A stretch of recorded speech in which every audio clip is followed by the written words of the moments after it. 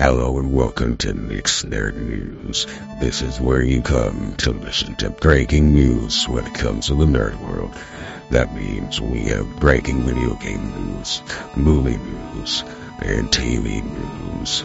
If you want to hear about the latest games, the latest movies, and everything else, stick around. Because here's your host, Nick, from a tiny studio in San Diego.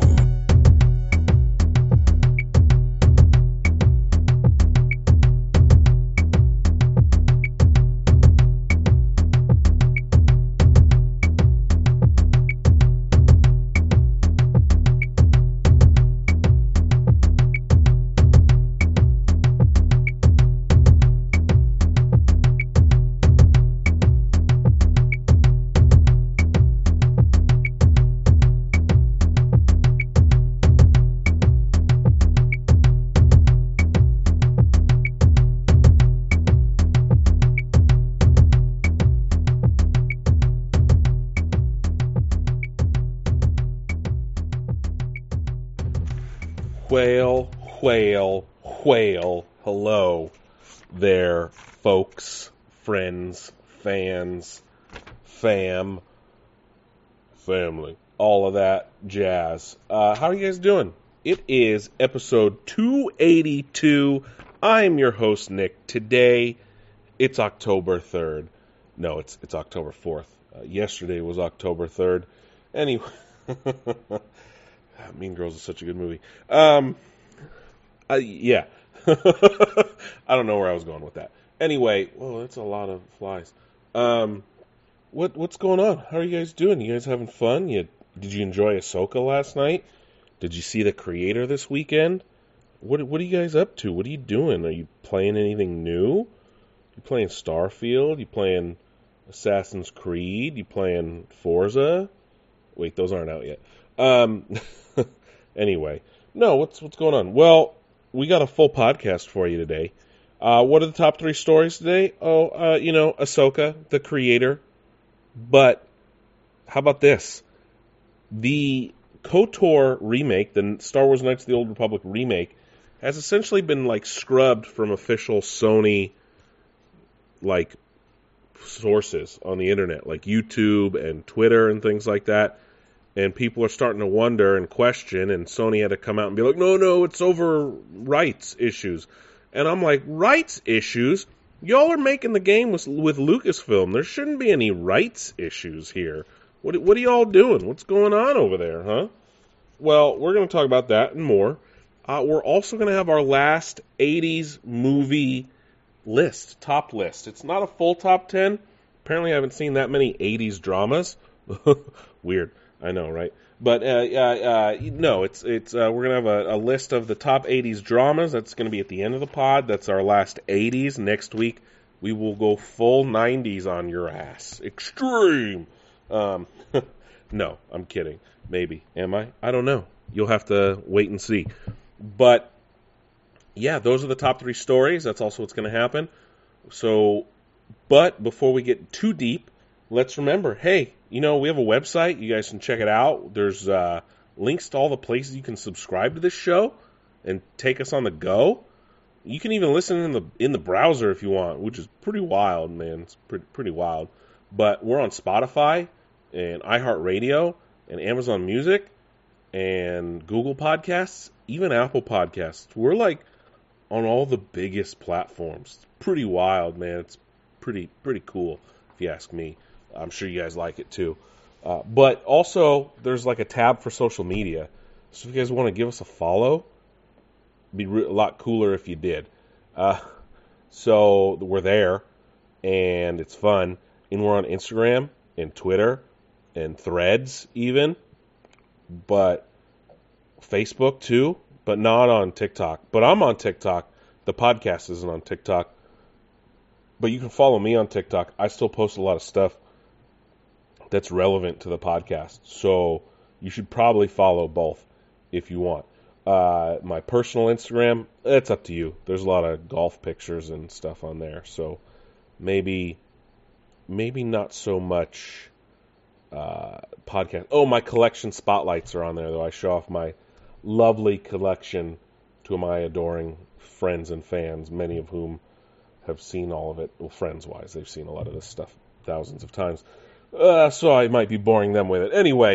Anyway, why don't we not waste any more time on nonsense? It's important, not super. What's important is the news, and let's get to it, shall we?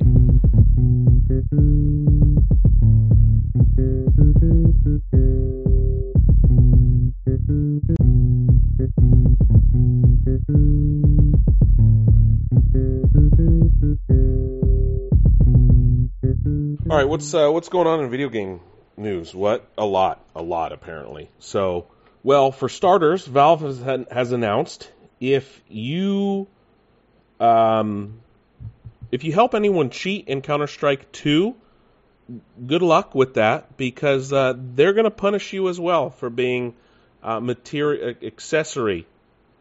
That's what it is, accessory to the cheating. So don't help anyone cheat in Counter-Strike 2. This is a public service announcement. So just be aware of that. All right, don't go helping people cheat. What's going on? Be careful when you're playing. Here's another public service announcement.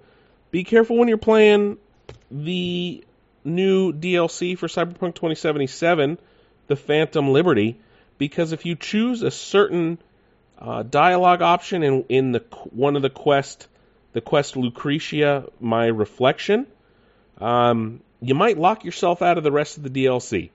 So just be very careful in how you answer that. I'm not going to give any spoilers because obviously it's spoilers. So just be aware, if you go and say the wrong thing, you might be screwing yourself over and you might not be able to play the whole DLC. So just be aware of that as you guys are playing through it, or if you plan to play through it. Last week we talked about Jim Ryan announcing his retirement from PlayStation in the spring. And Phil Spencer, head of Xbox, had some very nice words to say in regards to that. So let me see what Phil had to say. Phil Spencer tweeted, quote, "Jim Ryan has been a great contributor to our industry and a fierce leader for PlayStation. I wish him the best in what he does next. Thank you for all you've done for the community over the last 30 years, Jim." Unquote. And that was Phil Spencer on his Twitter, X, his post on X. They're not tweets anymore. Wild. In major big gaming news, Epic has announced that they will be laying off 830 employees. I don't know where I got 870. 830 employees at the North Carolina-based studio, and that's about 16% of their workforce. They're also divesting in music service Bandcamp, as well as Super Awesome, which were companies they purchased in 2022 and 2020. So they're losing 250 people that way through the divestiture. What else is going on? Tim Sweeney, the head of Epic, put out this statement saying, quote, that's a memo actually, quote, "Hi everyone. As we shared earlier, we are laying off around 16% of Epic employees. We're divesting Bandcamp and spinning off most of Super Awesome. For a while now, we've been spending way more money than we earn, investing in the next evolution of Epic and growing Fortnite as a metaverse-inspired ecosystem for creators. I'd long been optimistic that we could power through this transition without layoffs, but in retrospect, I see that this was unrealistic. While Fortnite is starting to grow again, the growth is driven primarily by creator content with significant revenue sharing, and this is a lower margin business than we had when Fortnite Battle Royale took off and began funding our expansion. Success with the creator ecosystem is a great achievement, but it means a major structural change to our economics. Epic folks around the world have been making ongoing efforts to reduce costs, including moving to net zero, hiring and cutting operating spend on things like marketing and events, but we will still ended up far short of financial sustainability. We concluded that layoffs are the only way, and that doing them now and on this scale will stabilize our finances. We're also making some divestitures. Bandcamp is joining SongTrader, a music marketplace company supporting artists. Super Awesome's advertising business will become an independent company under the Super Awesome brand led by their current CEO, Kate O'Loughlin. Kids Web Services, the parent verification and consent management toolset, will remain part of Epic. Saying goodbye to people who helped build Epic is a terrible experience for all. The consolation is that we're adequately funded to support laid-off employees. We're offering a severance package that includes 6 months base pay, and in the U.S., Canada, Brazil, 6 months of Epic paid health care.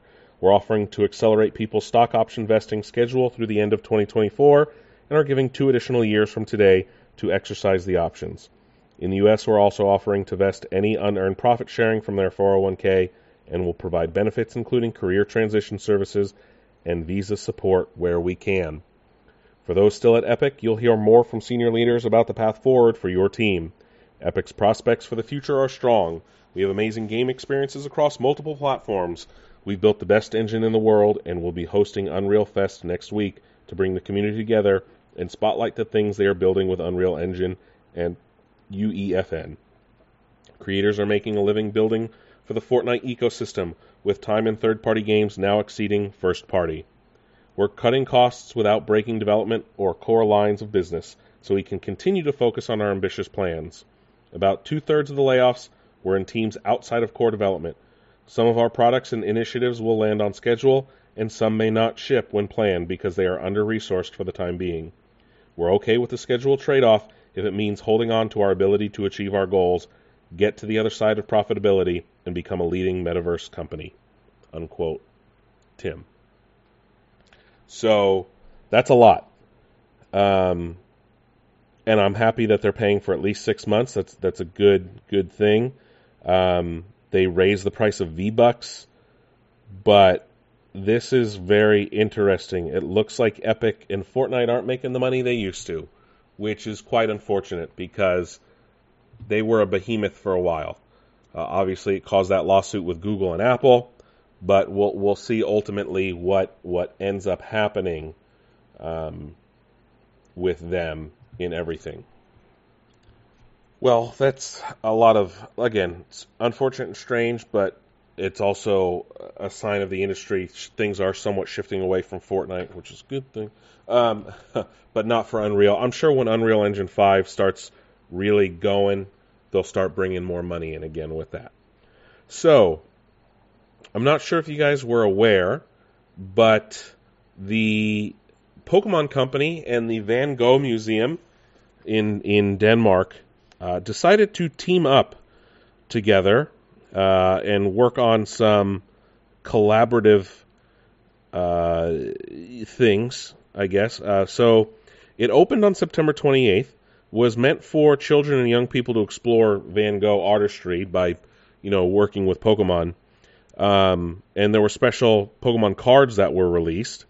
But unfortunately, they were inundated with scalpers and, hardcore collectors. It's just out of control.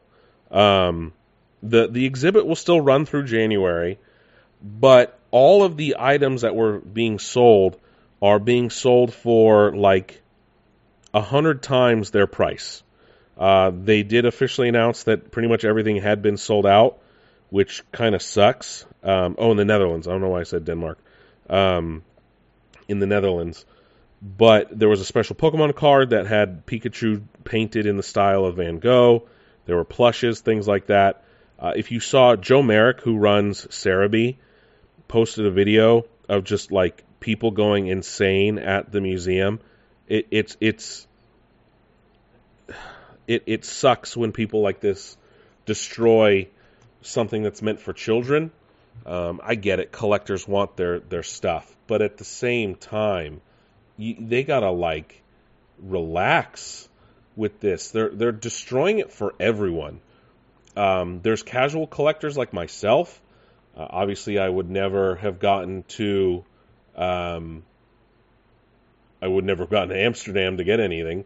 But it sucks for people that live in Europe, and it would have been easy for them to get to Amsterdam, but they're kind of screwed over because of insane collectors who want to just make massive, massive profits off these small little items. It's unfortunate, it really is, but it happens, right? I wish it would stop. One day, maybe, things will calm down with that. Obviously, things have exploded in terms of collecting and fan items and things like that. But one day it could maybe not be that way, and maybe kids can learn about Pokemon and Van Gogh. I hope a lot of more kids would learn about Van Gogh than Pokemon, to be honest. Even though I love Pokemon, Van Gogh is one of the most amazing artists that ever lived and really deserves to, have his ideas and paintings spread to more people, realistically. But it's unfortunate what happened because collectors who don't care went in and took everything, essentially. Well, they didn't steal, but they bought everything up, which sucks. GameStop has a new CEO. The former founder of Chewy, Ryan Cohen, I think he's been on the board and things like that, and they brought him in as a temporary CEO. He's now the official CEO of GameStop to try and right the ship, if you will. The French government has conducted a raid on Nvidia and their offices in France. Yes, I know, Nvidia, in an antitrust inquiry. So via Bloomberg and the Wall Street Journal, that we learned that the French authorities had raided a GPU manufacturer, and we found out later it was Nvidia. And in a press release published by the French Competition Authority, the FCA, quote, following authorization from a liberty and custody judge, the investigation services of the Autorité de la Concurrence carried out a dawn raid at the premises of a company suspected of having implemented anti-competitive practices in the graphics card sector, unquote. Nvidia US has declined to comment. So it looks like it has to do with a broader inquiry into cloud computing sector in France. So the FCA has been going after that for quite a while. Their main issue has to do with cloud computing companies leveraging their computing power and anti-competitive practices. So this is a very interesting thing for the French government to go after. We'll learn more, of course, as things start to trickle out from the European continent. Ed Boon has been tweeting out about the future of Mortal Kombat 1. Obviously, we already know that Combat Pack 1 will include Omni-Man, Peacemaker, and Homelander. I was drawing a blank there. Well, now he's been tweeting out pictures of Ghostface, of Chucky, of Jigsaw, different horror icons, making people speculate that maybe Combat Pack 2 will include the horror icons. Mojang has announced that they have ceased development on Minecraft Dungeons as the game reaches 25 million players. It looks like they won't be doing any more DLC or stories or anything like that in the Dungeon Crawler spin-off of Minecraft. So here's our biggest story here for gaming. It's what's happens to do with the KotoR remake over at whoever's even working on that anymore. So it's like I said, it's essentially been scrubbed from the internet. Oh, at least all of Sony's trailers, tweets, all of it have been purged. Which we've finally gotten an answer, and it has to do with, I guess, music licensing. Per Sony, they told IGN, quote, as part of normal business, we delist assets with licensed music when the licenses expire, unquote. You're working with Lucasfilm on a remake. How could your license expire? That doesn't make sense. It makes zero sense. So all Knights of the Old Republic remake promotional material has essentially been scrubbed off of the face of the earth, which doesn't make any sense in any way, shape, or form. It was being worked on by Aspyr Studio, but then Lucasfilm decided to or Sony and Lucasfilm kind of said, maybe not so much. It went to World War Z and Space Marine 2 developer Saber Interactive, which both Aspyr and Saber are owned by Embracer. So it apparently Aspyr had worked on it for 3 years before it was announced in 2021, and then we got that trailer. We learned it was going to be a PS5, PlayStation 5, PS5 and PC exclusive, but now we know Aspyr was hoping to get it out in 2022. It's been pushed potentially to 2025. No word yet, though, with the move to Saber, what's going on with it. I don't understand how a game like this could face any major hurdles. Obviously, it's not being developed by BioWare, who developed the original. They don't own the IP. It's Star Wars. But realistically, I don't understand if you're going for an ambitious remake. Aspyr never really made anything on their own, so that's part of it. Saber Interactive is known for doing great remakes or remasters. This was going to be a ground-up remake. But my question is, why would these studios take this on? Or maybe they made Sony believe they could do it in Lucasfilm. I don't know. The other weird thing, and I said this when it was announced, was that it was going to be a PS5 exclusive, which is kind of weird considering the original game was an Xbox exclusive. Obviously, both PC.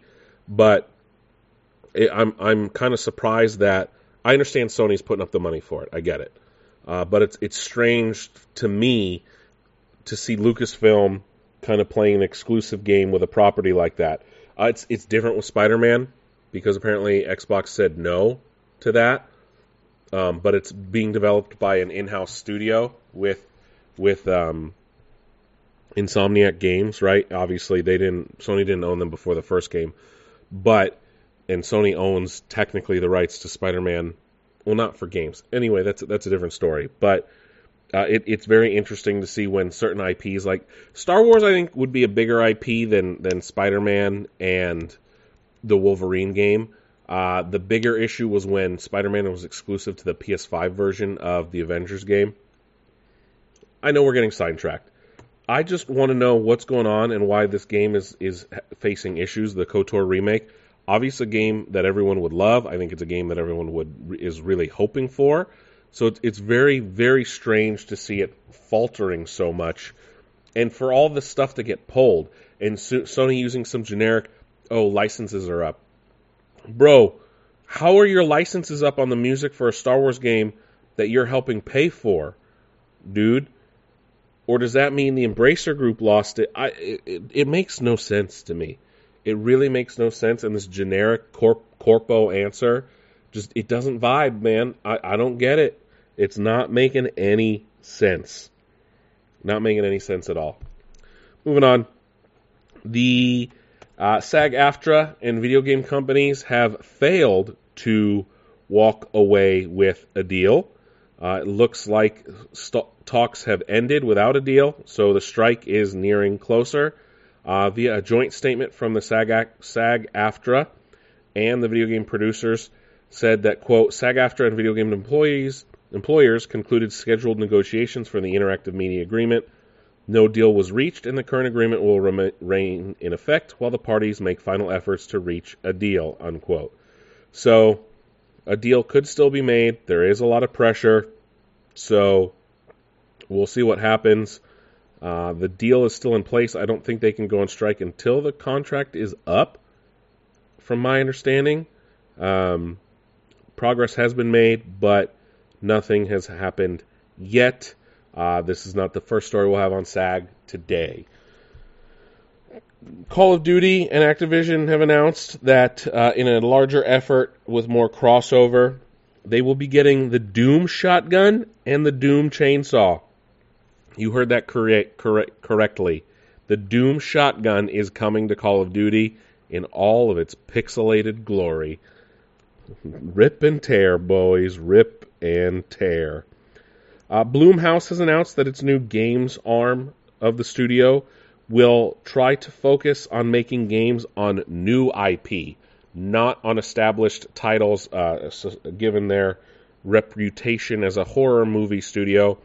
Their horror-focused games, I think, is what they're going for, will be on new IP and not on existing, which could be risky. The developers behind the Worms game, Team 17, has been hit with what is called, or what layoffs are called in the UK as redundancies, which included the culling of the head of the studio. So major shakeups over at Team 17. A rare Nintendo 64 controller has been found and has been put up for auction. The Fox Data Chrome Leopard Nintendo 64 controller has starting bids set for $1,200 at auction after it was found in a gamer's loft. It will go on Hanson's auction starting October 17th and expected to bring somewhere between 711 or 1,000 British pounds sterling, which is $850 to $1,500 US. So it is thought to be one of 200 ever created. This was sold in the UK in the 90s only. This had the Chrome Leopard. There was Desert Storm, Red Rain, and Purple Forest. Reddit user happened to post a picture of all 4 controllers. Whoa! That Desert Storm one is cool. It's yellow. That's on the N64 forum. But this man got it as a gift in 1998, and it's been sitting there ever since, apparently. That's wild, man. That's a lot of money for a controller. So, $1,200. Overwatch 2 is getting Diablo 4 crossover. No surprise there. Bethesda wants to push their game, especially as Diablo 4 is coming to Steam. It will no longer be exclusive to Battle.net, which is good for that. The Naughty Dog Last of Us multiplayer spin-off spin-off game looks to be, on life support, given the theme of the game and show. It looks like as the studio has started to lay off some people, not major layoffs, but some, it looks like their multiplayer game probably will not see the light of day anytime soon. Not that many people were hoping for it. Nintendo has squashed all the Switch 2 rumors in a way, saying that they are making sure games will be coming out on the Switch until 2025. I don't know who you're fooling, Nintendo, but that don't mean jack. Speaking of which, the Arkham trilogy for the Nintendo Switch has been officially delayed. Epic has announced that they are going to be adding age ratings to all different Fortnite experiences. Typically, online experiences are not rated due to the fact that they're not controlled by the developer. They are trying to build a safer metaverse in Fortnite, whatever the fuck that means. But starting on November 4th, they will have a new system that includes, quote, all first and third-party playable content, unquote, in Fortnite will have different age ratings. So, and it has to do when a creator is ready to publish their island into Fortnite. Oh, is that what they're allowing people to do? Anyway, those will have age ratings on them now. Adidas has announced a new Spider-Man 2 launch for different shoes and clothing items, including both versions of the Ultra Boosts and the Audi Zero cleats. If you're wondering why Adidas and Sony are partnering up for Spider-Man, considering Miles Morales is famous for wearing Air Jordan 1s, Disney has a partnership with Adidas. They do not have a partnership with Nike. How that works, I don't know. But that's why Miles Morales wears Adidas in the Spider-Man games. It's really weird. It's kind of jarring. My boy Miles needs Air Jordans, like in the Spider-Verse movie. Man has Air Jordans. But yes, they look kind of cool. They feature Spider-Man's outfit and then kind of like a Venom theme on them as well, as they're supposed to simulate, Peter becoming Venom. They're kind of cool. I like Adidas. but I would rather have some Spider-Man Jordans. Red Dead Redemption, the original, is getting a new physical release for PlayStation 4 and Switch. Wait a minute, didn't it already come out for PS4? That doesn't make any sense. A physical re-release on PS4? No, Red Dead Redemption 2 was on PS4. Red Dead Redemption was on PS3. Holy shit. That's wild, man. Nintendo announced they'll be shutting down 3DS and Wii U online servers next year, so make sure you get any content you might have on there off that you might need. The Horizon Forbidden West Complete Edition is officially becoming the first 2-disc PS5 game. That's wild.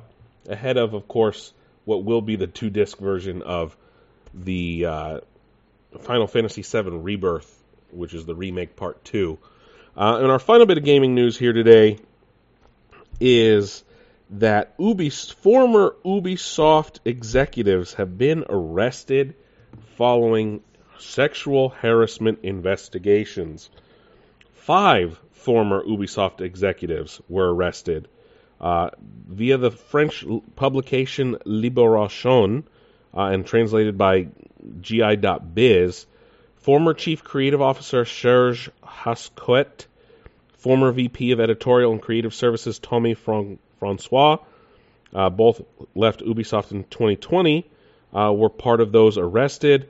The Public Prosecutor's Office in the district of Bobigny in Paris are handling it. Simultaneous complaints were made by the Solidaires Informatique Union. I'm butchering these French words, by the way.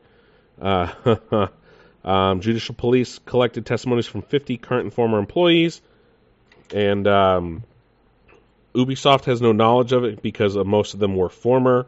So a lot of them were essentially forced out of the studio after a lot of this information was found out due to the ongoing sexual harassment and things like that were brought up to Ubisoft's board, essentially.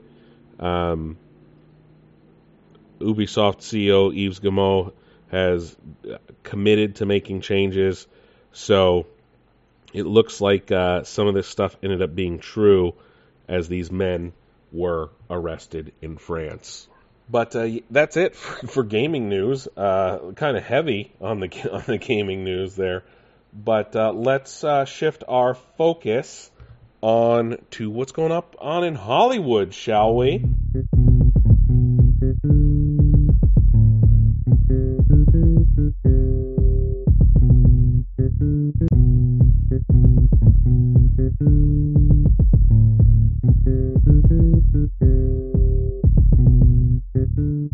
All right, let's take that quick trip up the 5 freeway, and unfortunately, we have lost a great actor, Michael Gambon, famous for playing the second iteration of Dumbledore in the Harry Potter films, taking over for Richard Harris, who passed away after the second film had wrapped production. Michael Gambon passed away at the age of 82. We've heard from, Daniel Radcliffe, Emma Watson, Rupert Grint have all given heartfelt condolences on the loss. They were good friends with him. From my understanding, he was quite the prankster on the set. I mean, I think everyone's seen the video of him placing the fart machine in Daniel Radcliffe's sleeping bag. But that's crazy. It sucks. The Harry Potter Twitter put, quote, "We are incredibly saddened to hear of the passing of Sir Michael Gambon. He brought immeasurable joy to the Harry Potter fans from all over the world with his humor, kindness, and grace. We will forever hold his memory in our hearts," unquote. Radcliffe told Variety, quote, "With the loss of Michael Gambon, the world just became considerably less fun. Michael Gambon was one of the most brilliant, effortless actors I've ever had the privilege of working with, but despite his immense talent, the thing I'll remember the most about him is how much fun he had doing his job. He was silly, irreverent, and hilarious. He loved his job, but never seemed defined by it. He was an incredible story and joke teller, His habit of blurring the lines of fact and fiction when talking to journalists meant that he was also one of the most entertaining people with whom you could ever wish to do a press junket. The sixth film was where I got to spend the most time working with Michael, and he made the hours spent in front of a green screen together more memorable and joyous than they had any right to be. I'm so sad to hear he has passed, but I'm so grateful for the fact that I'm one of the lucky people who got to work with him, unquote. That was Daniel Radcliffe. Rupert Grint said, quote, so sad to hear about Michael. He brought so much warmth and mischief to every day on set. He captivated me as a kid and became a personal role model of mine, finding the fun and eccentricities in life, unquote. Emma Watson said, quote, you never took it too seriously, but somehow delivered the most serious moments with all the gravitas. Thank you for showing us what it looks like to wear greatness lightly, unquote. Jason Isaacs, James Phelps, Jared Harris, all put quotes out or said things about Michael Gambon. Richard Harris, of course, Jared Harris, son of Richard Harris, described Gambon as a, quote, fitting successor, unquote. But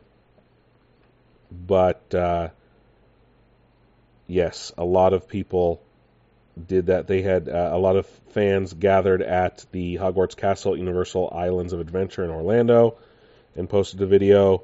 But it is unfortunate.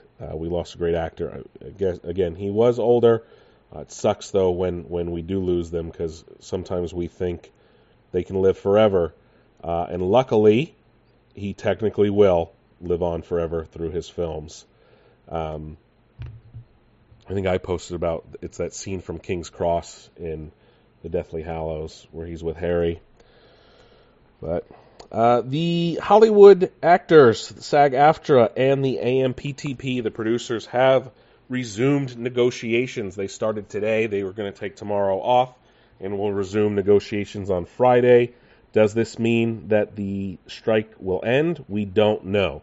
It could mean quite a few different things, but at least some things are moving and shaking and happening a lot sooner than we may have expected them to. Disney has announced that they will start password sharing crackdowns this year, and they're actually going to be starting in Canada as soon as November 1st. Why they're starting with Canada is beyond me, but they have sent emails to Canadian subscribers warning them that they will be restricting password sharing starting November 1st. No word on how enforcement will begin, or what it did say, though, is you will not be allowed to share your account with anyone who does not reside in the same household. But Canadian users will have access to a new, cheaper, ad-supported tier when this launches. Household? Yeah, that's interesting. Bob Iger did announce that they would do this. Obviously, Netflix started it earlier this year and saw an increase in subscribers. But it'll be interesting to see how it rolls out for Disney Plus and how it affects their numbers in Canada. And then, of course, any other countries or territories they start implementing it as well. Netflix is being sued by a tabletop RPG creator in regards to the cancellation of a game they had hoped to make for Zack Snyder's Rebel Moon. They say that they had created extensive world building for the film, but ultimately didn't capitalize on it. In the California federal court, Evil Genius Games, best known for making Everyday Heroes, said they'd started working with Netflix earlier this year for a tie-in tabletop RPG. It was supposed to be released at the same time as the movie, as it gets released on Netflix this December. But the suit claims that Evil Genius and Netflix started working together. Netflix had a Rebel Moon script and what was quoted as, quote, some rough ideas for the Rebel Moon universe, unquote, graphic assets, things like this, background information. But Evil Genius filled in all the missing pieces, the lore, backstory, everything, and then had it kind of taken away from them. But wow. I guess Evil Genius says that the lawsuit says, quote, Snyder Netflix indicated that parts of the World Bible would be incorporated into not only Rebel Moon, the film, but also graphic novels, podcast, animated series, and a novelization based on the movie, unquote. That's from the IGN article. But Evil Genius says they put all projects aside, completed a 430-page player's guide, 337-page game master's guide, and an aforementioned World Bible to get the game ready for the movie release. But Netflix then accused Evil Genius of breaching confidentiality by releasing confidential Rebel Moon content at a trade show, disclosing unapproved artwork to retailers. Deal was terminated in May, and then demanded the World Bible back. And Netflix offered to pay them $50,000 to walk away, apparently. I don't know how true this is. We'll see what happens. If this lawsuit goes forward. Patrick Stewart has been very candid as of late, opening up about Picard, working with Tom Hardy. So, in an essay in Time magazine, he wrote about what the original ending for Picard was supposed to be, apparently. He said that he had originally agreed to just 3 seasons, although he is pushing a movie now as well, like the rest of the cast. What he said, quote, was, "What I'd like to see at the end of the show is a content Jean-Luc. I want to see Picard perfectly at ease with his situation, not anxious, not in a frenzy, not depressed, and I think this means that there is a wife in the picture. If I have found true love, shouldn't he?" The writers came up with a lovely scene. It is dusk at Jean-Luc's vineyard. His back is to us as he takes in the view, his dog at his side. Then, off-screen, a woman's loving voice is heard. "Jean-Luc, supper's ready." Who is that voice? That would never have been confirmed. He said, quote, "Is it Beverly Crusher's voice, Laris's, someone we don't know? It isn't made clear, but Sonny was set to record the lines, heeding his wife's call. Jean-Luc turns around, says to his dog, 'Come on, boy,' and heads inside. Dusk fades into night, and Picard fades into history," unquote. Sonny is the name of his actual real-life wife, so she would have voiced the character. But obviously that didn't happen. The series ended with Picard playing poker with his bridge crew, just as he did at the end of The Next Generation. He goes on to say what happened with it and filming and all that. But then he also has been talking about working with Tom Hardy on Star Trek Nemesis. This is via Insider. He said, quote, "Tom wouldn't engage with any of us on a social level." This is in his new memoir, Quote, "Never said good morning, never said good night, and spent the hours he wasn't needed on set in his trailer with his girlfriend. He was by no means hostile. It was just challenging to establish any rapport with him," unquote. He then followed up with, quote, "Nemesis, which came out in 2002, was a particularly weak. I didn't have a single exciting scene to play, and the actor who portrayed the movie's villain, Shinzon, was an odd, solitary young man from London. His name was Tom Hardy," unquote. Stewart added, quote, "On the evening Tom wrapped his role, he characteristically left without a ceremony or niceties, simply walking out of the door. As it closed, I said quietly to co-stars Brent and Jonathan, and there goes someone I think we shall never hear of again. It gives me nothing but pleasure that Tom has proven me so wrong," unquote. That's funny, man. Tom Hardy, one of the biggest stars, and Patrick Stewart was like, "Yeah, that guy's not going anywhere. Kind of a dick." That's hilarious. Oh, Sir Pat, you're so funny. AMC has announced plans to create AMC Plus. This is the AMC channel, which will now have an ad-supported subscription plan at $5 a month to watch all of your favorite Walking Dead episodes. We've learned that the new X-Men movie is in its earliest stages at Marvel Studios. This was announced hot off the heels of the Writers Guild strike ending. A movie about the Ocean Gate submarine disaster is in the works. No surprise there. SpongeBob has been renewed for a 15th season at Nickelodeon. I know it's been on for more than 15 years, but cartoon seasons work differently. Tom Hanks is warning fans and people alike, be careful of a new ad featuring his likeness. And I say likeness because it's not really him. It is, yeah, that's right. Someone has used AI to use his likeness and voice for a new dental plan ad. He has not given consent. It's an online advert for a dental plan. There is a screenshot he shared. It looks almost exactly like him. It's almost perfect. Yeah, he said, quote, on Instagram, quote, beware, there's a video out there promoting some dental plan with an AI version of me. I have nothing to do with it, unquote. Ooh, hopefully this can help with the strike negotiations. Wow. He's that's crazy that someone is bold enough to try and do that. Meanwhile, the daughter of Robin Williams, Zelda Williams, has opened up about the use of AI to recreate her father's voice. And she was, this would be a Deadline. It says, quote, I am not an impartial voice in SAG's fight against AI.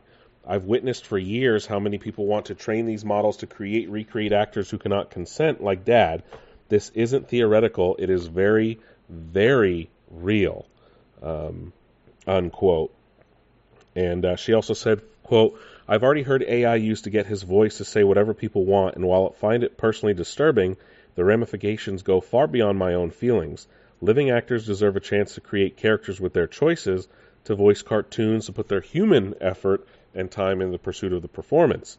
These recreations are, at their very best, a poor facsimile of greater people, but at their worst, a horrendous Frankensteinian monster cobbled together from the worst bits of everything this industry is, instead of what it should stand for, unquote.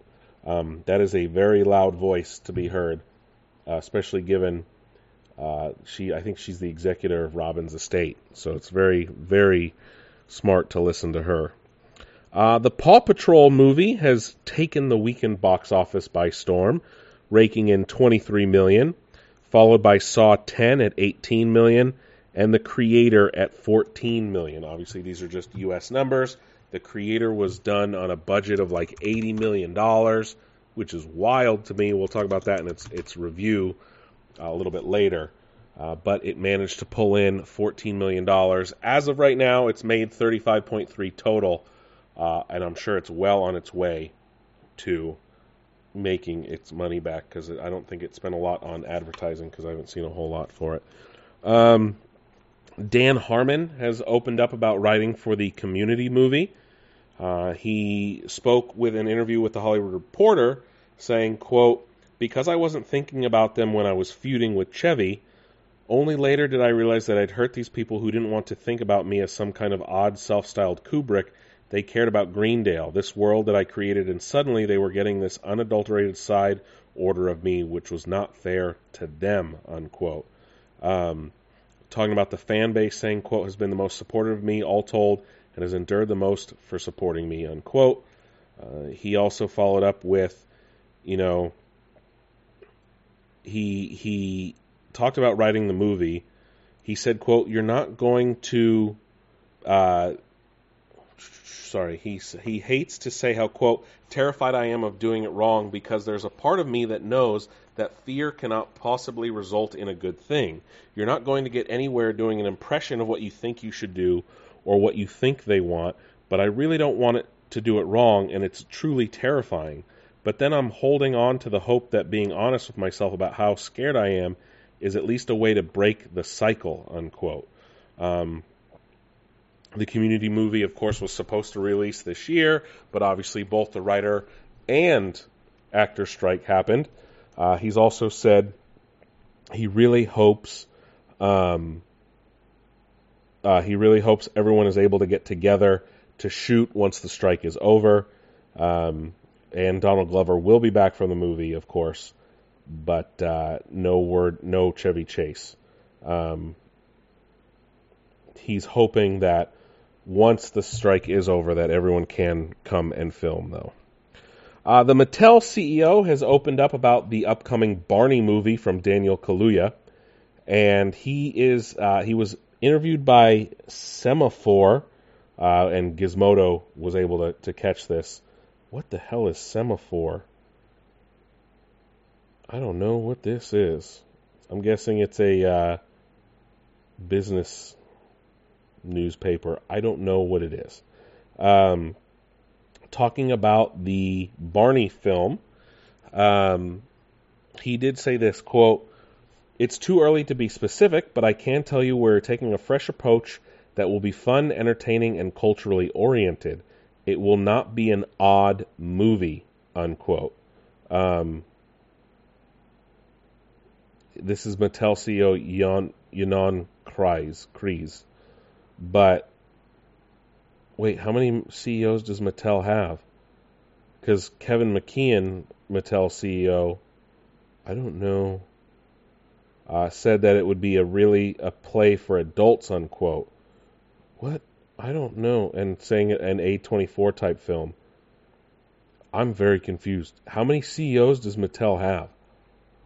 Is it an odd film? Is it an A24 type film? I need answers, people. Rumors are swirling that Taylor Swift may be playing Dazzler in the upcoming Deadpool 3. All of these rumors, while rumors have been swirling around her playing Dazzler for years, the rumors entered a tailspin, if you will, when Taylor Swift was spotted at the Sunday night Kansas City New York Jets game, where she was in attendance, sitting in a booth with both Ryan Reynolds and Hugh Jackman, as well as director Sean Levy. I think they're just friends. I think she's friends with Ryan Reynolds and Blake Lively. So there's that. Gareth Edwards being interviewed, and of course in relation to the release of his new film, The Creator, has essentially stopped all rumors in regards to reshoots and the involvement of Tony Gilroy on Rogue One, saying yes, Tony was brought in, but he clarified that he was involved in all the reshoots, working day in, day out to complete the film, even there filming the famous Darth Vader attack on the Tantive 4 scene at the end of the film. Gareth Edwards was not replaced. He was the director of Rogue One, settling that once and for all. James Gunn was asked on Twitter about Peacemaker Season 2. He did confirm he is officially writing it. He did confirm that it will take place in the new DCU and that it will be addressed in some way in the show. Last week, of course, we got confirmation that both John Cena and Viola Davis will be continuing on into the DCU, as well as Freddie Stroma as Vigilante, surprisingly. Miyazaki has announced he's already working on his next film, so that retirement really didn't last very long. Jason Blum says that the Spawn reboot is shooting for a 2025 release. The Disney VFX workers have unanimously voted to unionize, following in the footsteps of their Marvel brethren. No surprise there.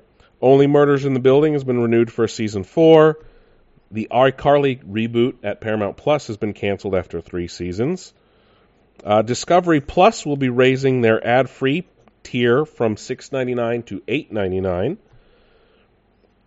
Paramount on TikTok, because it was October 3rd, allowed you to watch all of Mean Girls in 23 parts on TikTok. That's cool. Netflix. Netflix is looking to raise prices several months after the end of the actors' strike. What the actual fuck, Netflix? You can't keep raising your prices every single year, dude.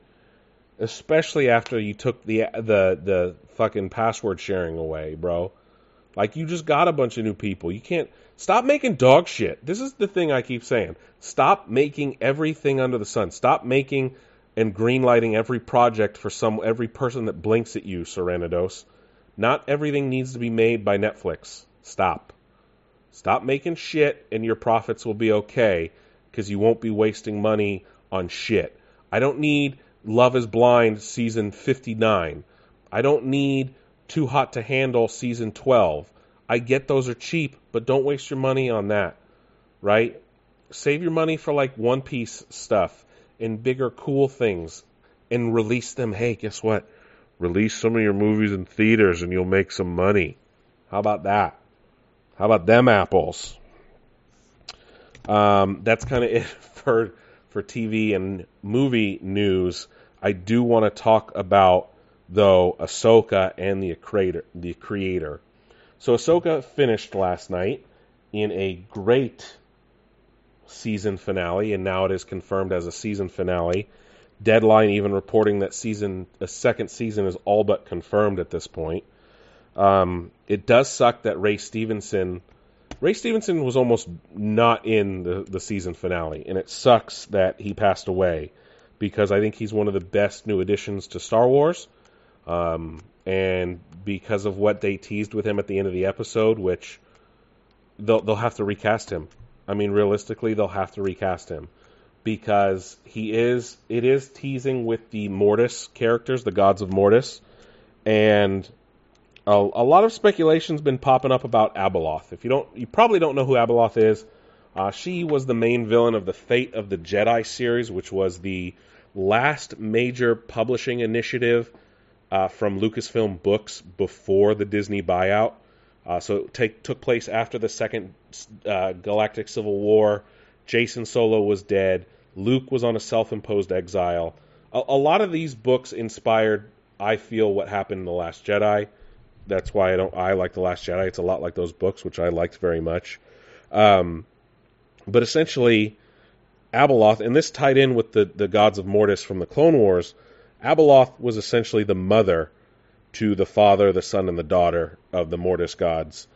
And she was like the ultimate evil, right? So now a lot of speculation is this is the entity that, or the feeling, the pull that Baylan Skoll has been having, the character played by Ray Stevenson. And at the end, you see him standing on a statue of the father next to the son, looking out over a mountain, and there's a flashing light on top of a mountain. So is it Abeloth? I don't know. Is it something else with the Mortis gods? Yes. We don't know what it will be, though, ultimately, because as of right now, we don't know if we're getting a season 2 or if this will be tied up in Dave Filoni's movie. On the other hand, Ezra makes it back, has some great scenes. Ahsoka has an amazing fight with Morgan Elsbeth. Thrawn gets to show off his tactical mastery yet again. We get zombie troopers as they're resurrected by the Night Sister mothers after Ezra, Sabine, and Ahsoka take them all down. The characters kind of get flip-flopped in terms of where they were in the galaxy. Thrawn survived, though. Yes, spoilers. Thrawn survived. I thought it was a great episode. I'm just here living in a life that has Thrawn in live action. Never thought I would see the day, to be honest. I am enjoying it very much. Now, where they go with the second season, I really do hope we get to see Thrawn taking on the New Republic. Some people are hoping the Yuzheng Vong appear, which was another crazy storyline from the old Disney Star Wars Legends. I don't know why I keep saying Disney. But it definitely sets up more for Season 4 of Mando, that's for sure. I guarantee you Thrawn will be in Mando Season 4 in some capacity. That's like a guarantee. I'm not kidding. That's pretty much a guarantee. We'll see though if that's true. It's not a guarantee. I don't know why I say that's a guarantee when I have no fucking clue. But it's going to be so good. Thrawn is here, people. Thrawn is here.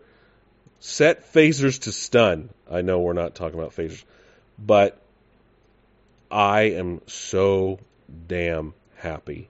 Oh man. And it ended in a way I was hoping. This is all I wanted. I wanted Thrawn to make it back to the main galaxy. He did.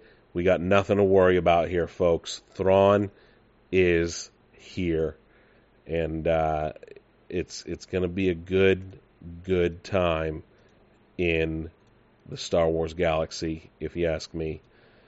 But that is it for Ahsoka. Let's talk about the creator. The creator is Gareth Edwards' new film. Gareth Edwards, of course, directed Rogue One, Godzilla in 2014. This is his new sci-fi movie regarding AI, essentially, but real artificial intelligence, like living constructs that can walk and operate on their own, not just ChatGPT style AI.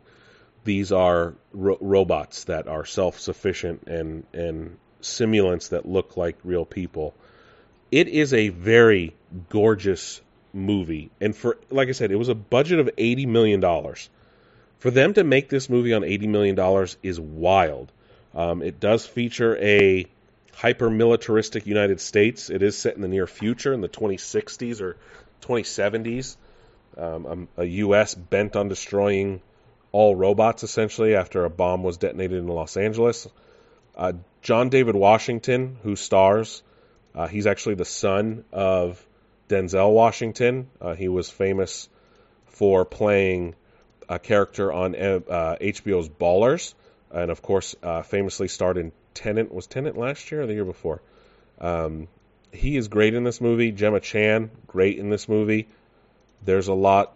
Whoever the young girl is that plays the main character, Alfie, she's gonna be a great star. Her ability to act is I haven't seen in a child actor like that for quite a while. I'm very excited to see where she goes. This movie, though, it makes you question quite a bit in terms of how you think the world might approach this one day, if we ever get there. It's also something to note that yes, there's tired tropes in this movie and maybe some things that have happened in other movies, or it borrows from a lot. I still found this movie very engaging, very fun to watch. It had, again, stunning visuals. Ken Watanabe is great. The story is presented in I don't want to really call them vignettes, because that's not the best description. It's 3 parts, but it is not a movie you would expect based on the trailers and things like that. It is a wonderful movie to watch. It's not too graphic or violent or anything like that. The cinematography is on point. It has a more real feel to it. Allison Janney is in it, who I didn't even realize was in it. There's a lot of good actors in this film, and the story is fun. The visualizations are fun. The setting of the near future makes it feel a little more. It makes it feel a little more real, right? A little more connective to it because it's set in a near future. Gareth Edwards, though, continues to make great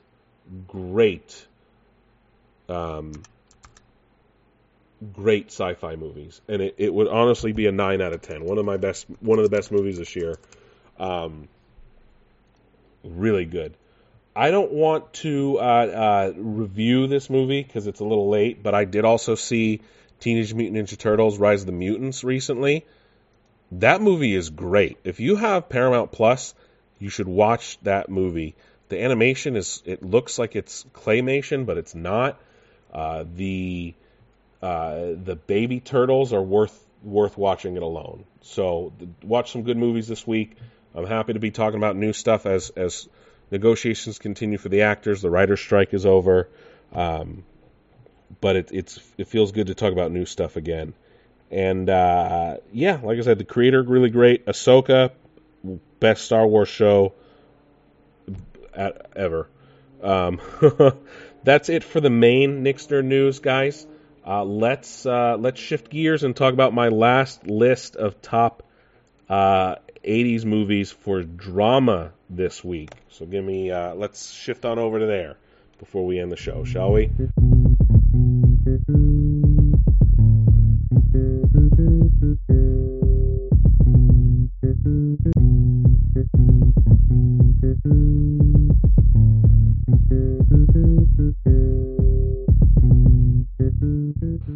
right, so this is our final 80s list. And yeah, our final 80s list. And it's not even a full 10. Apparently, I haven't seen that many 80s drama films, which I get, right? Like, that's not... You'd think, given all the movies from the 80s I've seen, you'd think I would have been able to have seen more. But just wait till we get to the 90s, baby, because those lists are going to be hard. But yeah, let's head on over to the dramas. We'll start with number 8. Number 8, I got Field of Dreams, released May 5th, 1989. I don't particularly care about this movie. I know it's very quotable. I know it's a very sportsy movie. There's really good actors in it. I've only seen it maybe 2 or 3 times. Not my cup of tea. I know it's other people's cup of tea. I'm not going to knock it, but that makes my list. Number 7, Driving Miss Daisy, released December 15th, 1982. A lot of these dramas came out in December. Driving Miss Daisy is a fun movie, of course, starring Morgan Freeman. Great movie. It talks a lot about race and the South and expectations. It's funny, but it's also drama. It's very good. If you haven't seen it, you should definitely watch it. Number 6, I got Cocktail, released July 29th, 1988. Of course, starring Tom Cruise himself as a bartender. There's more to bartending than this movie, I will say that. I think TGA Fridays, like, co-sponsored the movie, it feels like, because they are everywhere in that movie. It's not Tom Cruise's best. It's not his worst. It's mediocre. It's fun. It's fun. Number 5, we have Gandhi, released December 3rd, 1982, directed by Richard Attenborough, telling the story of Mahatma Gandhi on his quest to free the Indian peoples from British colonial rule. It is a great movie. It is quite long. It is a serious biopic, however you want to say that word. It does star Ben Kingsley as Mahatma Gandhi. It does feature several other great actors playing major players in Indian and British history. It is a very fun... No, that's the wrong word. Not fun. I don't know why I said fun. It's a enthralling movie. It will hold your attention, especially if you want to learn more about Mahatma Gandhi. And it tells a story from when he was a lawyer in South Africa, coming back, starting the movement. It is a fairly truthful film. They try not to stray too much from the facts. It is very good. At number 4, The Untouchables, June 3rd, 1987, telling the story of the Untouchables group of police. It's essentially it's based on a true story. It's not entirely truthful. Yes, real people are in it. It's based on the TV show of the same name, telling the story of the cops who took down Al Capone.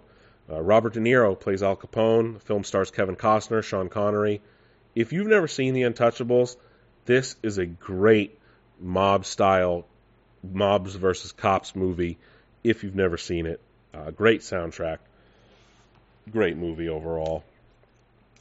At number 3, Full Metal Jacket, released June 26th, 1987. Oh man, the movie is intense. Of course, telling the story of several recruits going from basic training to war in Vietnam. R. Lee Ermey, of course, became very famous for portraying the drill sergeant in the movie in the scenes taking place at boot camp. All those scenes are intense, very intense, and not for the faint of heart. That movie is in your face and is not shy about it. But overall, it is still a very, very great movie. If you have not seen it, it is probably one of the better war movies out there. that you should definitely check out, especially pertaining to the Vietnam War. And number 2, Wall Street, released December 11th, 1987. Greed, for lack of a better term, is good. Of course, starring Michael Douglas as Gordon Gekko, Charlie Sheen. It is a interesting movie, taking a look essentially at the finance bros of Wall Street in the 80s, and it's Wolf of Wall Street without being on like the scummy guys that sell the penny stocks. It is a fun movie. This one is actually fun, even though it is a very intense drama. Features Martin Sheen as well, actually, in a role playing Charlie Sheen's character's father.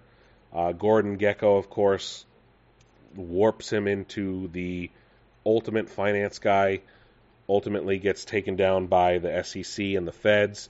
I very much enjoy this movie. Of course, it did spawn a sequel many years later starring Shia LaBeouf. But it is a movie, if you want to watch like a good 80s drama directed by Oliver Stone, you should definitely check out Wall Street if you've never seen it. And at my number 1, a movie seen more on cribs than anywhere else, Scarface, released December 9th, 1983, starring, of course, Al Pacino as one Tony Montana. Say hello to my little friend. Wow, that movie. I can't tell you how many times I've watched this movie, and I watched it before any child should watch it. Directed by Brian De Palma, it's a 3-hour movie, by the way, if you didn't know. Tells the story of Tony Montana as he escapes Cuba in the purge of criminals by Fidel Castro in the 70s, early 80s, and his rise to prominence as a major player in the cocaine game in 1980s Miami. This is essentially like everything you think about what happened in the 80s with cocaine and shit in Miami is pretty much what Scarface is trying to show you. Scarface, of course, ultimately influenced Grand Theft Auto Vice City. We've come to learn that probably a lot of the stuff they do in the movie probably happened in one way, shape, or another with some person. If you've watched Narcos, if you watch Cocaine Cowboys, which is a documentary. I love Scarface. Apparently every rapper on the planet does as well, because as I stated as a joke, every time MTV would go into like a rapper's house for MTV Cribs, Scarface would be on. And I don't know if they put it on or if like MTV had a contractual obligation to put it on, but it was just always weird that Scarface was always on. And it's also funny, though, that yes, it tells a story of Cuban immigrants, yet Al Pacino is Italian. But he plays a convincing Cuban, right? I mean, that movie's there's a lot of quotable lines as well. Michelle Pfeiffer, Mary Master Antonio, that's her name, right? It's a good movie. And to watch Tony's rise and downfall, you get the whole thing in the 3 hours. Great music as well. Take it to the limit. I could sit down and watch Scarface anytime it's on, to be honest. That's why it's my number 1 here. Same with Wall Street. The others, not so much. But yeah, that's my top 80s drama movies. Again, that's my final 80s list. We'll be moving on to the 90s next week. Field of Dreams at number 8, Driving Miss Daisy at number 7, Cocktail at 6, Gandhi at 5, Untouchables at 4, Full Metal Jacket at 3, Wall Street at 1, Scarface. Wall Street at number 2, Scarface at number 1. That is it for Nick's Nerd News today. Thank you guys. That's episode 282 in the books. Today is October 4th, 2023. Thank you guys for listening. Check out nicksnerdnews.com. Follow us on social medias at Nick's Nerd News or at the Nick DeFalco on TikTok. And I will catch you guys on the flip side.